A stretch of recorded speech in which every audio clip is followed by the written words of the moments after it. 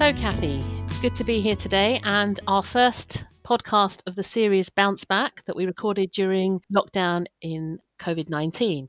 And today we're talking about how do I support my child or children process difficult situations. So, we want to help parents and carers and teachers think through this as we now move into the next phase of lockdown. That's right. Thank you, Anita. And I think it's, we've all moved through different stages in terms of our well-being over the last sort of 60 days. And I think certainly from parents' perspectives, they are very concerned about how to talk to our children about their fears and worries. And I think, first of all, I'd like to say that it's always a good idea to allow your children to talk about things that they're worried about, and also it's important that we sort of choose a constructive time of day for those kinds of conversations. So I think it's a very good idea to have a sort of a constructive little 10-minute worry slot in the middle of a day. And that means that many parents, for example, don't have, bedside chats that go on for 50 minutes where children are sort of surfacing lots of fears and worries. So my first point is that we are going through a very difficult situation, and children will have fears and worries, and we have to allow those conversations to take place. Absolutely. And one of the very first things that came about for families when they went into lockdown is the big advice was have a routine. And so within that routine, if there can be a daily time just to talk, just to say, well, how are we feeling today? Because actually that may differ from day to day, particularly as we now start to think about the comeback season or the new normal, as it's being called. So we need to think about different ways of actually making that an expressive time, a creative time, using different strategies. And I love the 4 questions that Anna Hawken has put in one of her articles. Anna suggests that we ask children, what do you think? Whatever's on their mind, whatever's happening that day, just to simply ask them, what do they think? We could follow this up with a second question by asking, well, what do we know? Because sometimes that anxiety and that fear comes from a place of we don't know very much, we're not sure about the future. But actually, if we can anchor ourselves in what we do know, it gives us a sense of security. The third question is around, well, actually, what do we not know? Let's just open that out. What are the things that we'd like to know about, but we just haven't got the answers? And we may not have the answers, but just having that awareness of this is what's on our hearts, this is what's on our minds, will help better communication and a better understanding between everyone. And finally, I think the fourth point is for parents and carers to share how they've handled situations in the past.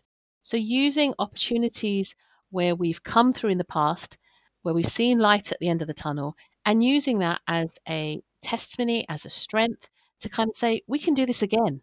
We can do this again. Back then, we didn't know what we were doing, but we came through and we grew and we developed as people. And that can give reassurance and a sense of comfort as well to children, knowing that this isn't the only crisis that people have been through. There have been previous ones and we've come through them.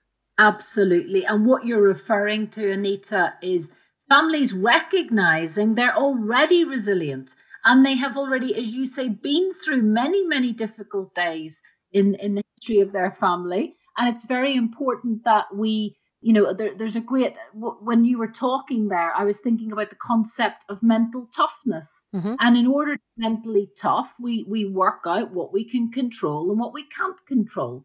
And those questions of Anna Hawkins, they sort of provide that framework for those discussions. And when we start not dwelling on the things that we can't control, but being focused, being hopeful, and helping children understand that there are going to be ups and downs in the middle of difficulty, and our emotions will be up and down, and there's a rainbow of emotions, to use a very meaningful metaphor at the moment. And that's just normal. It's to be, it's important that that sort of kaleidoscope of emotion is seen as normal at the moment in the midst of that difficulty. Absolutely. And one of the strategies I used to use in the classroom was to have a range of color cards. And I would say to children who particularly found it difficult to communicate their emotions or had speech and language difficulties, my opening question would be, what color are you feeling today? And there's no right or wrong about any of this because it's their color and it's their feeling. So very often a child would say to me, well, I'm feeling blue. That's great. What does that mean to you? And all of a sudden, they had almost like a door or a gateway opening in their hearts and their minds to just unload what they were feeling through that color. So I love the reference to this idea of the kaleidoscope of emotions and using color to kind of bring that together. And we could say to our children, what color of the rainbow do you feel today? And as you say, children have the imagination to just, they don't question it. They just come up with a color. So Mm. equally, I think emojis are a very easy, accessible way that children can pinpoint how they're feeling. Those emojis have been very well thought out by designers, and they capture, children are very used to that kind of digital language. And I don't think parents should be afraid of using that kind of evaluative tool to sort of access how their children are feeling. No, I totally agree. And I think as much variety we can bring into that, it actually gives children a broader perspective on how they can express their emotions in different places and different contexts. I have seen with one family, they have a regular slot in their day routine for talking, but they have a question box, like it's like a jar in their house. And any time any of them have a question that comes up, or something that's on their heart, rather than carrying it around until the next time they can talk, they just either write it or draw it, put it in the box, and when they sit down together as a family, the box is opened out and they can just freely communicate. That is such a beautiful idea. And the other thing you're making me think about is that we are not sort of advocating big conversations with little children about how they're feeling. What we're doing is giving parents lots of innovative ideas that can actually just open up that space where children feel very, very comfortable to talk. And one of the things you're making me think about is that we need to remind parents that children drawing, engaging in those sort of creative arts, crafts, all of those things can really help children process emotion as well. So it's not just about questions and answers, but it's also about giving them opportunities to express themselves through various means as well. And that could be music, art, drama, role play, or play at home. Absolutely. Absolutely. And, we've heard time and time again, this is an unprecedented time, something we've never seen before. And so the need to enhance our communication with each other, I think, is enormous because we could take it all for granted. Just say, well, we know what it's like, but we don't actually. And it changes on a day to day basis. The other thing that you think about, Anita, is the quality of family communication in general. And sometimes, if people are living in a home, with their partner, the quality of that conversation or that level of communication can be sort of absolute put to the back seat and not given a lot of thought. And I think it would be a missed opportunity during this time for us, if we're co-parenting in that way, to just say to each other, how's it going? What did I do to make your life in lockdown better and you to make my, Mm. are we expressing ourselves well? Are we communicating well? Are we organizing ourselves well? Are there flashpoints? Can we do something about them? I think it would be a missed opportunity if we didn't sort of all audit how we are communicating as a family unit a bit more widely. Mm. And that kind of resonates with the opportunity to celebrate. So, again, some friends of mine, they have been sitting with their families and actually celebrating what they've appreciated about each other during this difficult time. So, acknowledging that it's really difficult, but saying, say, to their youngest son, really appreciate the way that you have shared with your sister during this time, although it's difficult.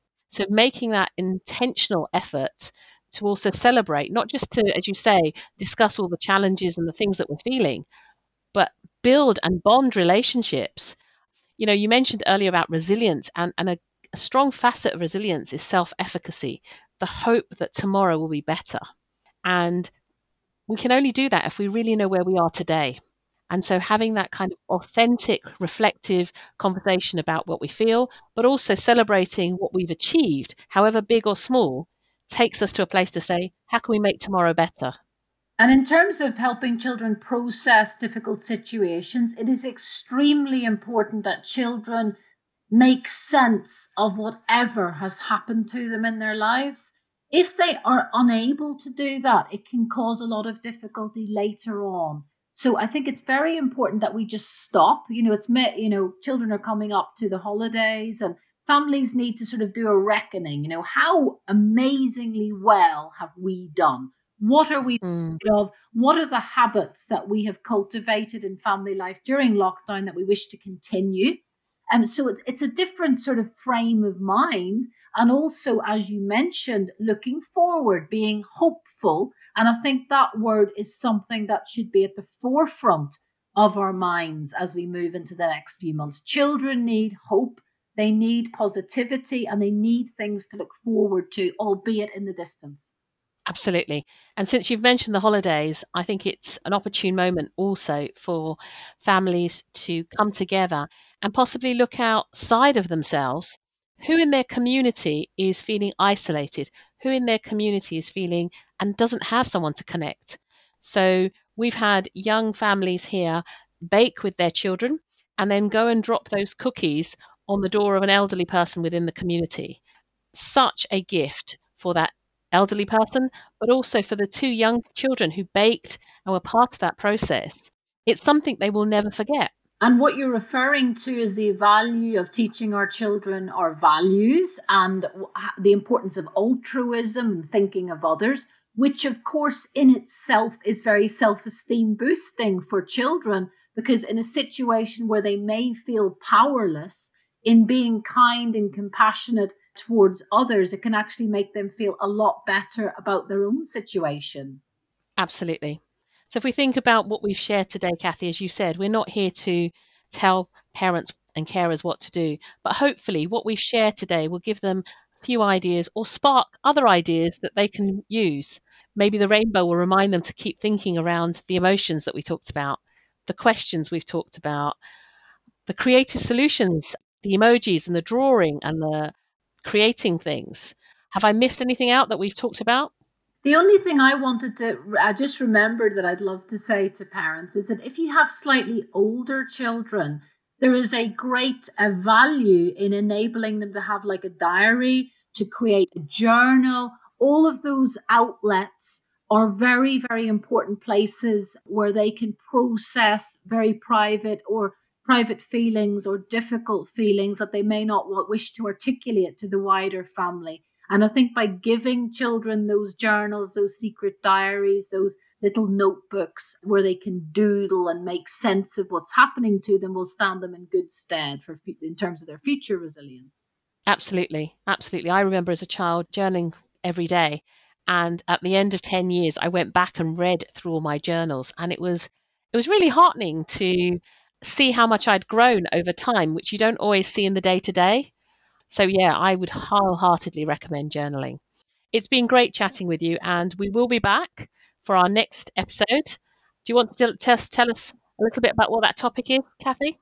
That's right. So episode 2 will be, it's actually called It's Okay to Feel Sad and Happy at the Same Time. So we'll be looking a little bit more closely at that range of emotions and ups and downs that we've certainly all been on over the past 2 months. Thank you very much, Kathy.